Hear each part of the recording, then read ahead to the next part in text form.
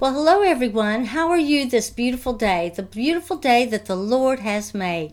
I'm Karen Jane Casey on the podcast Turn to God with Karen. And this is where we encourage each other through our struggles and the challenges that we face. We learn from our experiences, and we know always that we can turn to God about anything. Please know that during this 10 to 15 minute episode, I am not going to be judging you, lecturing, or preaching at you. I'm sharing what I've learned along my journey, and I'm still learning.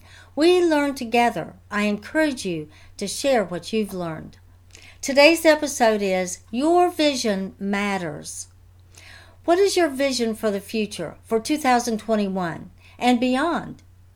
Every year in the past, around this part of December or early in January, as we approach the new year, there have been a variety of vision board workshops going on. But of course, with the pandemic, everything has changed. Workshops may be on Zoom, and we are now well aware that what we may plan may have nothing to do with what actually happens in the upcoming year. My schedule was full. I'm sure yours was too, but everything changed. We don't have the control over our lives, our environment, or our world like we may have thought this time last year. Still, we will continue to have hopes and dreams and goals, and that requires some serious thought. Anytime you bring your thoughts to words, like writing or otherwise, so you can see it may stay with you better. Then your hopes and dreams are no longer up in the clouds, imaginary. They come to the realm of possibility, and then you can take action. Take your planning steps to get it done. To have your vision for the future, your dreams, and your goal planning set to a tablet or a journal or a vision board is not something new. Here in Habakkuk, the Lord instructs writing His message on a tablet. I'm reading now from Habakkuk chapter 2, verses 2 through 3 in the New King James Version. The just live by faith.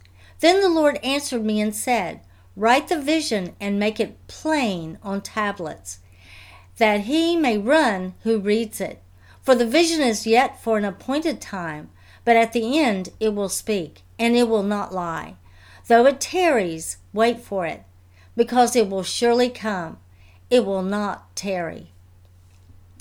So what we're doing when we prepare anything in writing, whether it's a tablet, a vision board, a journal, or detailed mission for the year, we're putting our thoughts for the future out in a way that is tangible. We can see it. We can touch it.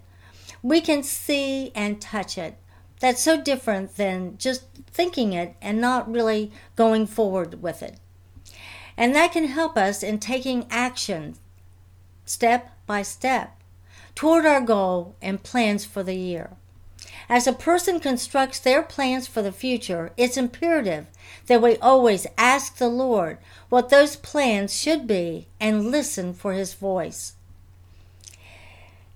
Even before the pandemic, I have always learned to, whatever I write in my daily planner, I ask the Lord, is this what you want from me? Whatever you want me to do, that will I do. And whatever you don't want me to do, I won't do. In other words, open doors and shut doors, Lord. So in Jeremiah 29:11, we learn that the Lord has good plans for each and every one of us. We were created with a unique purpose. So very prayerfully, we put it together, and even then, the end product may be a surprise. What areas are of high priority, and should they be of high priority? Has the season changed? Maybe what you used to do is not what you should be doing now. One thing I have found very helpful as I strive to make direction for future endeavors, to be future-focused, I look at the past. What worked well? What didn't, and why? What did I accomplish? What did I feel that the Lord had brought me to do? What broke my heart? Did the Lord mend it? And am I still wounded? When was I too busy for the important things in life? In other words, when did I sacrifice quality? How can I remedy that for the coming year? What were the special moments with loved ones that I want to savor? I want to be sure to have those again. And devotional time with the Lord. Schedule it. Did I have a vacation? Or because of social distancing, what did I do that was personally satisfying and peaceful? Something I'd want to repeat. Looking back at all these things, that helped me to consider, will I prayerfully be doing this or that again? What will I drop? Do I continue to believe my purpose is to reach out here or there? Maybe what I had been doing was only for a season, and the Lord has a new thing for me to do. That's exciting. Can I ask the Lord about my future plans for the year and then listen for His voice, for His direction? Often when I pray, I ask God to give me the desires and dreams that He wants me to have, to guide me with a heavy hand, to open doors that I should walk through, and to slam shut those doors that I should not walk through. In this prayer, I am demonstrating an awareness that He knows what is best for me, and that He is the ultimate control of everything. If nothing else, the year of the pandemic has taught us all that we can absolutely plot and plan every minute of each day, but we don't know what the future holds. We don't know what happens the next day, or the next minute. We don't know if we're going to have the next breath. We need to always say, if it's God's will, I will do this or that. If it's God's will, I will go here or there. We can determine to agree that we want what the Lord gives us, and He will give us the desires and heart and mind to direct our steps, and it's always perfect. His will is perfect. I still like to include resolutions at the beginning of each year, having the determination to do what I say I will do in specific matters. And I guess you could say I'm a supporter of setting up good resolutions and sticking to them. Years ago, I made a significant resolution that benefited my health, my life, tremendously. I had been a smoker since I was a teenager, only quitting for 2 pregnancies, and then each time after the baby was born, I started right back up in smoking, and that was a terrible habit.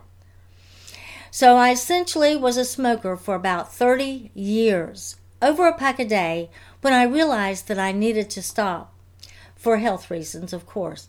But I was addicted to nicotine, so I devised a plan. I did quit on January 10th, 2001. I prayed daily about it for the Lord's help and guidance because, that was the hardest thing I've ever done.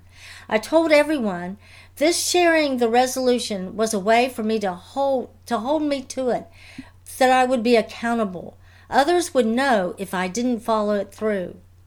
My steps included the intent to use the patch for help, but I quickly discovered that patch was too strong for me. Should I abandon my plan? No. That was the time for me to figure out an alternative way to accomplish this goal. I decided that I could use the patch if I had to drop to the lower level or the medium level of the patch, meaning that I first had to limit my number of cigarettes to only 10 a day. It took me 10 days to get to that number. And I quit smoking January 10th, 2001. And I have never smoked, never even puffed on a cigarette since that date. Thank you, Jesus, for helping me. I could have never done it without you. And that, my friends, was the hardest thing, absolutely the hardest thing I have ever had to do. Ironically, I'm now allergic to nicotine. So maybe you have a significant resolution in mind, one that you feel an urgent need to address this year. Maybe you can prayerfully follow the steps I described in my Quit Smoking campaign because it worked. Pray about it, asking and listening for God's guidance. Set your plans, write them down. Tell others so that you can be accountable for it. But if you happen to have a misstep, don't think of it as a failure. Think of it as a challenge to get right back on it. Have an alternative plan. Deliberately say and repeat positive statements, affirmations about yourself and your plans to encourage your focus along your journey. Because you were created with a unique purpose, even before you were in your mother's womb, your vision certainly does matter. Well, the most awesome thing that you could do for yourself this upcoming year is to decide to come to Jesus and to rededicate your life to Him. God's amazing love for us was demonstrated when He was willing to sacrifice His only Son for us, Jesus. Well, in John 3:16, that pretty much sums it up, the ultimate love of God. For God so loved the world that He gave His only begotten Son, that whosoever believeth in Him should not perish but have everlasting life. And Jesus Himself said in John 14:6, I am the way, the truth, and the life. No man comes to the Father but by me. In John chapter 1, 9 through 10, we learn how important it is to confess our sins. He is faithful and just to forgive us of our sins and to cleanse us from all unrighteousness. But if we say that we have not sinned, then we make Him out a liar, and His word is not in us. We're all sinners. We all need Him. We all need His mercy. So I encourage you now, regardless of where you stand today in your relationship with the Lord, I encourage you to please pray with me and pray out loud. Dear Heavenly Father, I believe that Jesus is the only begotten Son of God. And I know that Jesus suffered on the cross, even for me, to pay for my sins. And He arose from the dead. But I'm a sinner, Lord. I ask You to forgive me. I repent of my sins. I walk away from my sinful life. But I need Your help, Lord, because I will be tempted.